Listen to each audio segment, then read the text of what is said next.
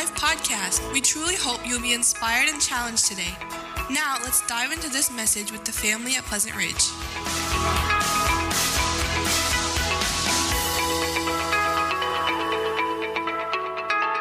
We're going to be in the book of Romans here this morning. And we're going to be in Romans chapter number 12. And if you're just joining with us, we have been working our way through all the major passages of Scripture having to deal with spiritual gifts. And so far we've already looked at quite a few of them and what Scripture teaches on that. We just finished up 1 Corinthians 12, 13, and 14, working our way through all of those passages. And I'd like to kind of bring us back to our definition that we had on spiritual gifts, what spiritual gifts are. And here's our definition that we had at the very beginning. Spiritual gifts are channels by which God's grace comes to the church for the purpose of edifying the believer, maturing the church, and glorifying God. And so far, we've looked at a lot of those things as dealing with edification, maturity, and now we're going to look at this whole aspect of glorifying God and how the gifts are to be used in such a way that they bring God glory. One thing that we always must remember is that everything God does in our life, allows in our life, permits in our life, is always for His own glory. Okay? God permits certain things, allows certain things to help us grow in Christ. God allows and permits things so that He receives the glory from all of it. We have to remember the main character in all of Christianity is not us. It's God. It's all for His glory. When we are going to be, when Christ returns and we are going to be in His presence, we are not going to be worshiping ourselves. We're going to be worshiping Him because He alone is worthy of everything. And that's one thing that we have to remember about that. And I hope you'll see that, especially when we look through this text here, about having the right understanding of spiritual gifts as what Paul is going to challenge us to do concerning our spiritual gifts. And so far, we've covered in detail really how we have been given these spiritual gifts. We've defined the gifts. We've looked at the purpose and the use of certain gifts, how they're supposed to be used in the church and the worship service. And so this last passage we're going to look at here today is in verses 3 through 8, but we're only going to focus in on verses 3 through 5 here this morning, kind of set the tone of understanding of how spiritual gifts are to be used to glorify God. And spiritual gifts should be used to glorify God, but really the question is, but how? Right? Like how are they to be used to glorify God? And the one thing that you'll see through this passage is through humility. Spiritual gifts can glorify God when we use them in a humble way, through humility. Remember, it's not about us, it's about God. And so it is through this humility that helps us understand the importance of the spiritual gifts, and it is through humility that we will use them in the body of Christ. And really, so it comes down to our attitude, what we're thinking.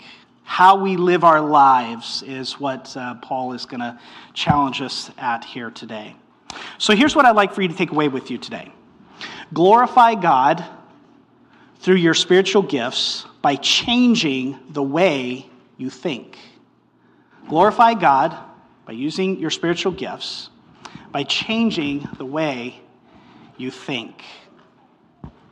Now, we're going to be jumped right into the middle of this chapter here in chapter 12, and so I think it's important to keep things in the context, because we don't want to be taking things out of the context. And so let's kind of set the context of what Paul's been talking about, so that way we can gather what he's going to be talking about of how we think. Previous in chapters 1 through 11, Paul lays down basically all these doctrinal things concerning our salvation, concerning what salvation is, what salvation does, how salvation is at work in our lives. If you've never read through the book of Romans, I encourage you to do so. It's got some tremendous, deep, doctrinal, meaty truths that will really challenge you in your Christian life. And so in chapter 12, Paul then, he begins with these words, and he says, okay, now that I've laid all this stuff down for you, I want to make an appeal to you. I want to tell you now how to apply all of these things that I've just talked about to your Christian life. And so he begins with a call now to live like you have been transformed by the mercy of God. Because he says, I appeal to you by the mercy of God. Everything that I've talked to you about salvation and what God has done and what he is doing, he says, I'm making this appeal to you. Live this way since you have been transformed that way. And so in verses 1 and 2 of chapter 12, Paul begins talking about this renewal of your mind. Now, it is so important to renew your mind, what you think about, how you're thinking. Because the truth is the things that we allow to come into our mind is really what can control what we do. And so we have to be constantly renewing our mind, because the reality is all of us in here have unbiblical thoughts. All of us in here have ungodly ways of thinking. And so God is really telling us we need to constantly be renewing our mind. How do we renew our mind? Through the Word of God. It has to have a prominent place in our lives. And so we allow the Word of God to be renewing our mind and to change our thinking. And so Paul, he wants us to change our thinking, which is in line with biblical thinking, as characterized as what he's talked about all through chapters 1 through 11. And he says, I want you to live this way. And so the Christian is expected to respond and to be motivated by the mercy of God, is what Paul is saying here. And grace really should beget gratitude. And it is on that basis of gratitude that Paul bases his appeal to Christians. And he calls them now for a lifestyle that is characterized by worship. Because you'll see it here in Romans 12, 1 and 2. He says, I want you to present your body as a living sacrifice, holy and acceptable to God, which is your spiritual worship. And so he's making this appeal for us to live this way according to what has been revealed to us in Scripture. And so this worship is expressed in self-sacrificial service, not only to God, but you'll see here in our passage, to the body of Christ as well. How do we do that? Through our spiritual gifts, how we are using our spiritual gifts. And when we do that, God is glorified in all of it. And so our service of worship should be the logical outflow of God's word and his work in our lives. It is a reasoned worship, not all like this frenzied, sensual, self-indulgent worship that a lot of these Romans might have been used to, these pagan-type worship. He says it needs to be a worship where we are giving towards others. And you see that through all this text about, especially in verse 13, contribute to the needs of the saints, seek to show hospitality, rejoicing with those who rejoice, weep with those who weep, live in harmony with one another, right? It's this idea of giving ourselves to others, and in all of that, we glorify God. And so we need to have our minds renewed. We need to have our minds transformed in order to live this way. And that's Paul's appeal here, all in chapter number 12. And so the verses which follow from verse number 2 really spell out the exercise of this renewal of our minds. And Paul outlines this really verses 3 through 8 in the Christian way of thinking concerning spiritual gifts. So let's read our text here this morning that we're going to look at. Beginning verse number 3. He says, For by the grace given to me, I say to everyone among you not to think of himself more highly than he ought to think, but to think with sober judgment, each according to the measure of faith that God has assigned. For as in one body we have many members, And the members do not all have the same function. So we, though many, are one body in Christ, and individually members of one another. And so Paul is going to talk about how we need to change our thinking, be renewing our mind, changing our thinking in how we approach spiritual gifts and how those gifts are to be used in the body. So let's take a look here. First of all, number one, change your thinking about God's grace that has been given to you. Change your thinking about the grace that God has given to you. We see this clearly in verse number 3. For by the grace given to me, I say to everyone among you, not to think of himself more highly than he ought to think. Now, what kind of grace is Paul talking about here? Is he talking about salvation? No. Clearly, if you look at the context, he's talking and referencing to this idea of spiritual gifts. It is through grace that spiritual gifts are given. Remember the passage we looked at in Ephesians chapter 4, verses 7 through 8? But grace was given to each one of us according to the measure of Christ's gift. Therefore it says, when he ascended on high, he led a host of captives and he gave gifts to men. You see, this is the grace that Paul's talking about. He's saying, I want you to change your thinking concerning the grace that has been given to you concerning spiritual gifts. Paul's teaching here is universal. His teaching is not addressed to any one individual, nor to some small group, but rather, he says, to every man among you. He says, I want you to change your thinking concerning spiritual gifts, the grace that has been given. And so these principles apply to every believer here. Paul's words assume that every Christian has been given at least one spiritual gift. If you know Christ as your Savior, you have at least been given at least one spiritual gift. What are your thoughts about that? How do you use it? What is your thinking concerning the grace of God that has been given to you in that case? You see, these gifts are to be exercised and used for the edification of the church, the body of Christ. And so he's already informed us that we must not be conformed to this world, this worldly pattern, right? You remember some of you had kids or have had kids. Remember the Play-Doh? You take the Play-Doh out, you stick it in the mold, and you press it, right? And it forms around that mold. Okay? Paul's saying, I don't want your minds, I don't want your life to be conformed to this worldly way of thinking. He says it needs to be renewed, it needs to be transformed. And we do that through the Word of God. And so Paul says we need to renew our minds. And so Paul warns us not to think too highly of ourselves. One of the things we see that's pretty popular in our world today, and has even really made inroads in the church, is this teaching on self-esteem. That we need to have self-esteem.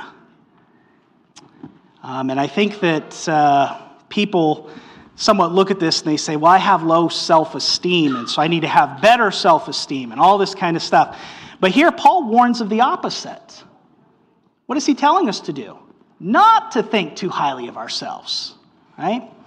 He's saying don't get caught up in this whole thing of thinking that you're something and thinking that you're great and wonderful. But is that not our problem in our world today? Everybody has their focus on themselves. They only look out for numero uno, right? It's all about you. Everything is focused on you, what you do, what you say, what you have, what you this, what this. It's all focused on you. And Paul says, I want you to change your thinking. Be transformed. Don't be thinking too highly of yourselves. He says, you need to change your thinking of the grace that has been given to you concerning spiritual gifts. In reality, low self-esteem is never mentioned in the Bible.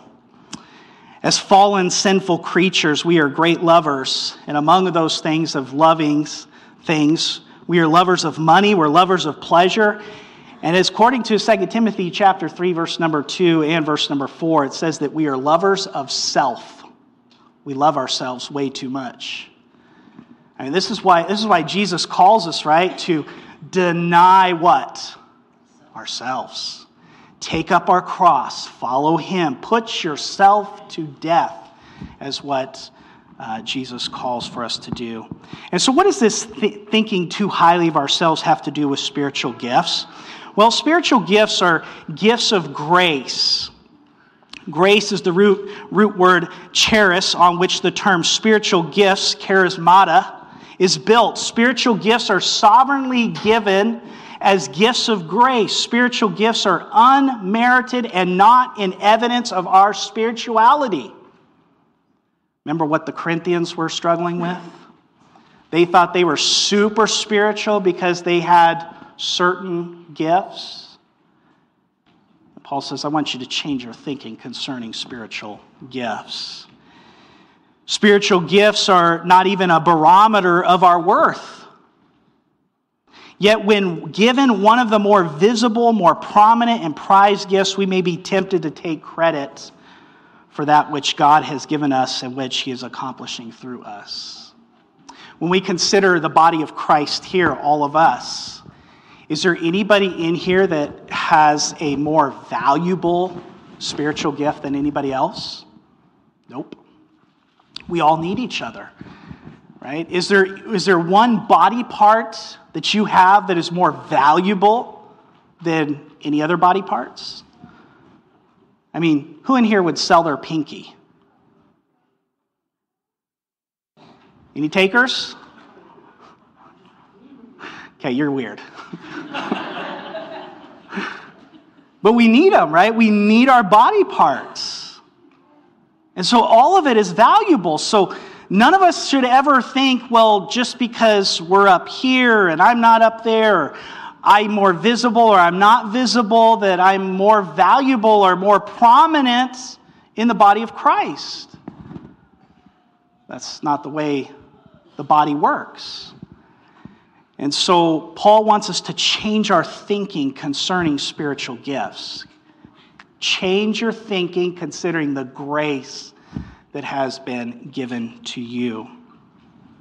So Paul is calling for us to change our thinking. He wants us to have a sober judgment. Paul calls for sound thinking, which is based upon humility, not thinking too highly of ourselves. And he also says faith, which is really the measure of faith that has been given to us. And so this is the natural outworking of our gifts. He wants us to call that into account. Think of the grace that has been given to you and the measure of that faith. You know how we're supposed to use our spiritual gifts? Through faith. Believing that God has gifted me and using that gift for the edification of the body of Christ. Even if I don't get applause, even if I get misunderstood, even if I don't get the pat on the back or the thank you. Did you thank your hand this morning? Did you thank your tongue or your mouth? You didn't, did you? No. You see, we're supposed to change our thinking considering how these gifts are being used in the body. And so this is this natural outworking of our gifts, this faith. We're to use them in faith. Whenever our ego is involved in our thinking becomes distorted. Because of our natural self-love, we will always think too highly of ourselves. Self-love distorts our perception of reality. And so Paul wants us to change our thinking about how we think about our spiritual gifts. He wants us to change how we think they are to be used in the body of Christ. Spiritual gifts are not about us. They are not about for our own personal benefits. Notice the way Paul wants us to think, with humility. As frequently mentioned in the Bible, especially in Proverbs, humility leads us to see and accept the truth. Humility is seeing things as they are. Pride is seeing things in a puffed up way, which really feeds our ego and our self-love. Grace should lead to humility, and thus we find in our text a consistent emphasis upon that which God has sovereignly given to us as a gift of his grace. So we are being challenged here to change our thinking about the grace that has been given to us in relation to our spiritual gifts. And this is all accomplished by having true humility. I mean, just look over the next portion of this text. Look at verse number 9, right? Let love be genuine. Boy, that would be nice, wouldn't it? To have genuine love. To know that there's not some ulterior motive to something, right? That it's just genuine love in the body of Christ. That's what Paul is saying. Hey, I want you to change your thinking in how the gifts are to be used. I love even what he says, even with this, right? He says, verse 10, love one another with brotherly affection, outdo one another in showing honor. Outdo one another. You're looking for opportunities to value and treasure one another. How do we do that? Showing love. Changing our thinking of how we're using our spiritual gifts in the body of Christ. And so we got to change our thinking. God has gifted us with these gifts of grace so that way we could help the body of Christ grow and mature. But are we using them in that way? Are they glorifying God? So let's look at the ways this correct thinking manifests itself in our lives and how the spiritual gifts are to be used here. Here's the second thing. Change your thinking about the body of Christ. Now notice what he says here in verse number 4. Okay? Romans chapter 12, verse number 4. For as in one body we have many members, and the members do not all have the same function. Once we start thinking correctly about the grace of God, it has a profound impact in how we view the body of Christ. The body of Christ is the church. The church is the community of all who believe in Jesus Christ. This building here, this physical building, is not the church. Okay? This is why, you sometimes hear people say, like, don't run in church. Well, no. This is the building. You shouldn't run in a public building because you could hurt somebody, okay? We're not running in church, okay? We're running in a building, all right? So this is a physical building where we come and we gather together. The church is the body of Christ. It is all the individuals that make up Christ's body, those who know Christ as their Savior. And so the church is the community of all who believe in Jesus Christ. This is foundational. If you know Christ, then you are part of the church. Sometimes you hear people say, I don't want to be part of the, whatever. So you don't want to be part of the body of Christ? How does that work, right? No, we're all part of the body of Christ. Christ calls us to live in community with one another. Okay? So you have to be a part of it. So the church is a spiritual organic entity containing only believers. The church is not an organization, but rather an organism. It's alive. It's dynamic. Organisms are highly organized, but in addition, they have life. Connected vitally to Jesus Christ as our head, the church shares his life in us. So what does this mean? Well, this means we become members of the body through the new birth, which unites us to all other regenerated people. You cannot be part of the church apart from the new birth. You can't. John chapter number 3. Nicodemus comes up to Jesus. Nicodemus was a very religious man. He was a very knowledgeable man. He was a teacher in Israel. But he was not part of the church. He was not part of the body of Christ. He comes to Jesus and says, hey, Jesus, we know you're doing all this stuff. I mean, you're healing people, resurrecting people from the dead. I mean, feeding. I mean, this is amazing. He says, nobody can do these things unless God was with him. What does Jesus reply to him? He says, Nicodemus, he says, you will not see the kingdom of God unless you are born again. He says, born again? What does that mean? He's like, are you not a teacher in Israel? Do you not know these things? Right? That which is born of flesh is flesh, and that which is born of spirit is spirit. He says, you have to be born again. You will not see the kingdom of God unless you have been born again.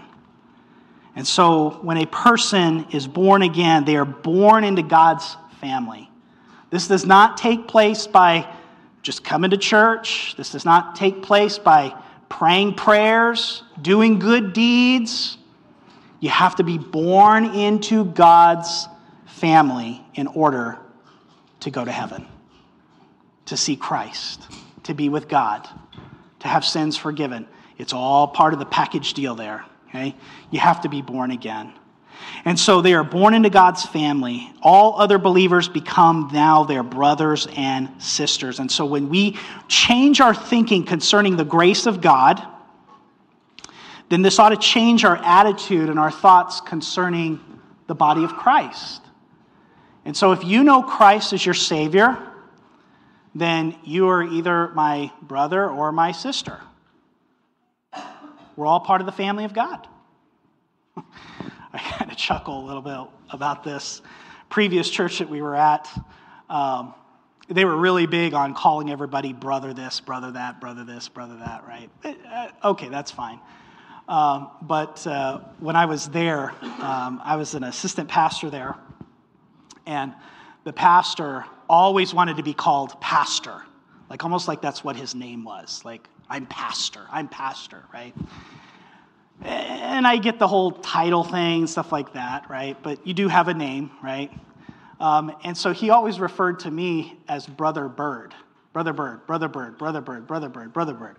Well, I remember we had a teen activity one time, and I had ordered some pizzas and stuff like this. This guy came, and he's like, yeah, I'm looking for a Brother Bird. Is there a Brother Bird here for pizza? You know, it's like, yeah, I'm Brother Bird, I guess. It's just really weird, right? Okay. So I get the whole thing. We're all brothers and sisters, but I think it's more than just titles, right? It's the affection, it's the love, it's the relationship, the harmony that we're supposed to have towards one another, okay? And so when you're born again, that changes all of that. When a person is born again, he's born into God's family. Truth is, if you have not been born again, you are not part of the church. If you have not been born again, you are not part of God's family. If you have not been born again, you are not saved, you're not forgiven, and you are under the wrath of God right now. And see, this is what why the gospel is so amazing, right? Is because Jesus took our wrath, right? He died in our place. He took our penalty on the cross for us. So that way we wouldn't be under the wrath of God.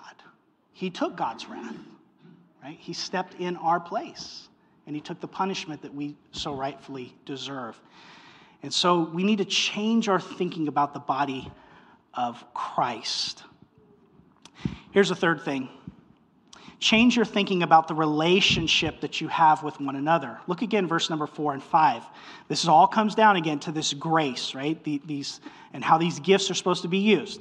For as in one body we have many members, and the members do not all have the same function. So we, though many, are one body in Christ, and individually members one of another.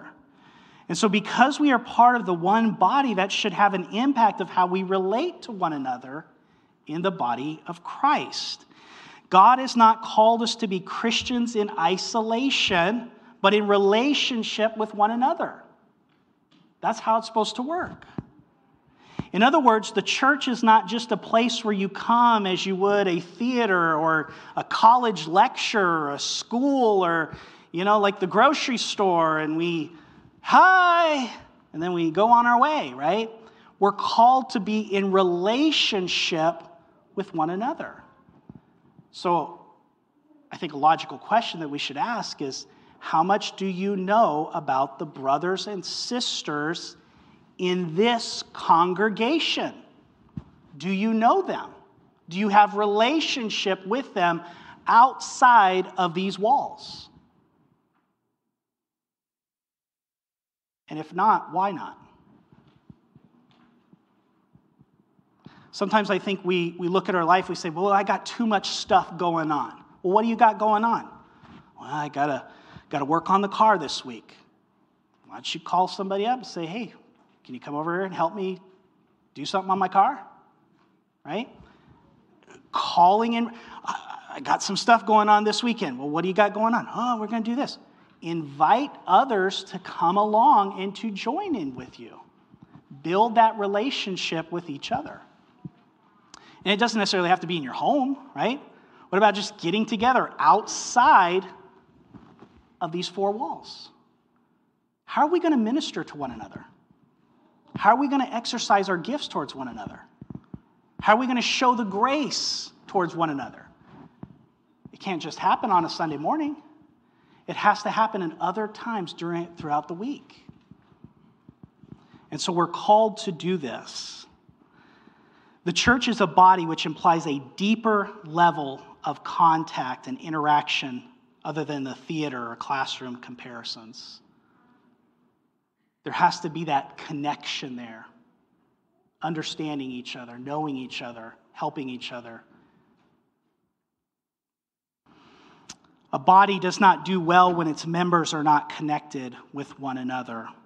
My fingers only work when connected with my hands, and my hands with my arms, and my arms to my body. And the whole thing really has to be connected to what? My head. Well, who's the head in the church? Christ. Are you connected to Christ? Are you connected to his body? Right? It all works together. There's only one body. There's not two heads, right? That would be a monster. Okay? There's one head, and Christ is the head of the church. The elders are not the head of the church. Christ is the head of the church. But we're all part of his body. And we're all called to be in connection with one another. And so it's so important. It's vitally important for that.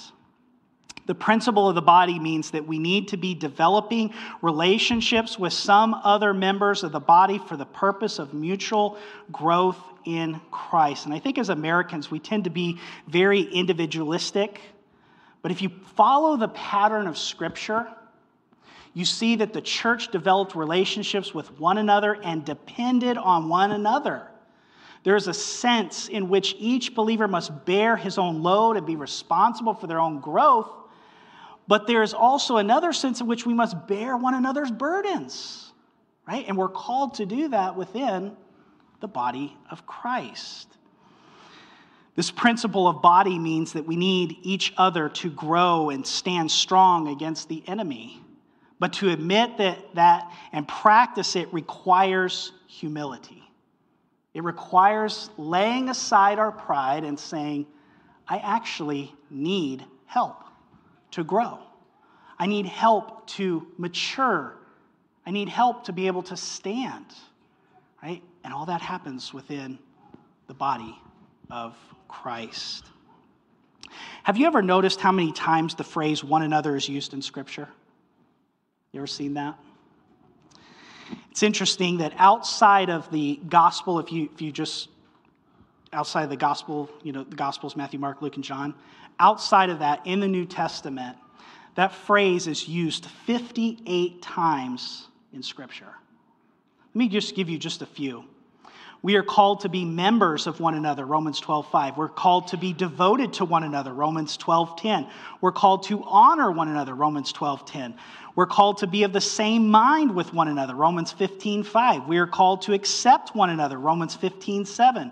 We're called to admonish one another, Romans 15:14. We're called to greet one another, Romans 16:3-6 and verse number 16. We're called to serve one another, Galatians 5:13. We're called to bear one another's burdens, Galatians 6:2. We're called to bear with one another, Ephesians 4:2. We're called to submit to one another in Ephesians 5:21. And we're also called to encourage one another in 1 Thessalonians 5:11. And so all of these references, a lot of them actually come out of the book of Romans, right? With this whole idea of the body working together, changing the way we think about how the grace that has been given to us. And so the New Testament has a strong emphasis on the fact that we are not to be Christians in isolation, but in relationship with one another. But really, isn't that the rub, though? You think about it? To be in relationships with others. What happens when you have people? You have problems. Why? Because we're all selfish. Why? Because we're all prideful. Why? Because we're all egotistical maniacs. Okay? That's the problem. But God calls us to be in relationship with one another. You say, well, I don't like the way that he does this. I don't like the way that she does that. I don't like the way that she looked at me. I don't like the way that she said that. I don't like the way that their tone of that said that. I don't like the way that they... Tough. Deal with it. Get over yourself, right? You're called to be in relationship with one another. What does this mean? This means that we have to be willing to set aside things, our preferences, things that we like, things that we don't like, so that way we can live in harmony with one another. Why? Because the grace of God outweighs your preferences and your likes. Far outweighs it. And so we got to change our thinking when it comes to things like this. Let's look at the last thing and wrap this up. Change your thinking about the benefit of functioning in the body. Verse number 5. So we, though many, are one body in Christ and individually members of one another. This one body is made up of diverse members, each having different interdependent functions for the well-being of the whole body. We are individually members one of another. If you can remember, we went all the way through 1 Corinthians 12. We talked about this, right?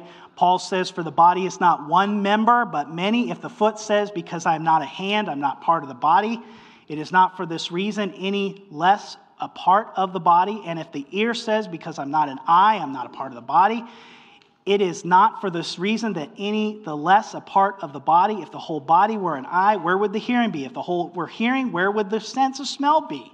But now God has placed the members, each one of them, in the body just as he desired. If they were all one member, where would the body be?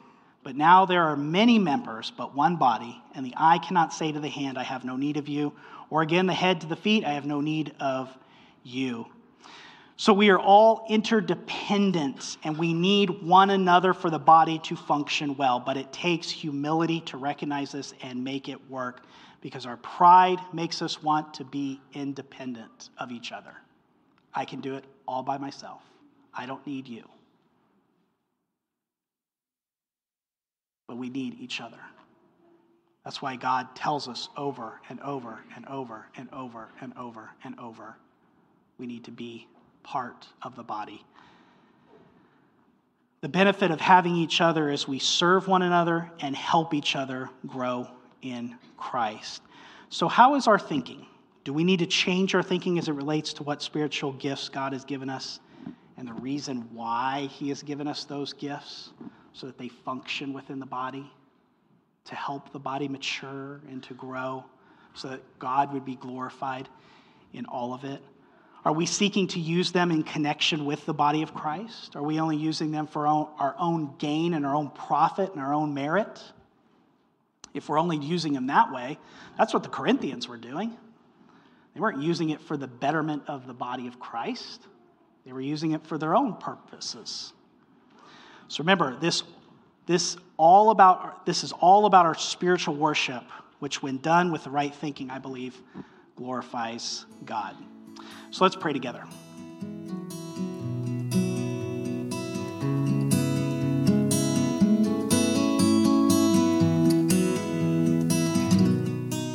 If you're interested in more information about our church or knowing the peace that Jesus gives, visit our website at lifeattheridge.church.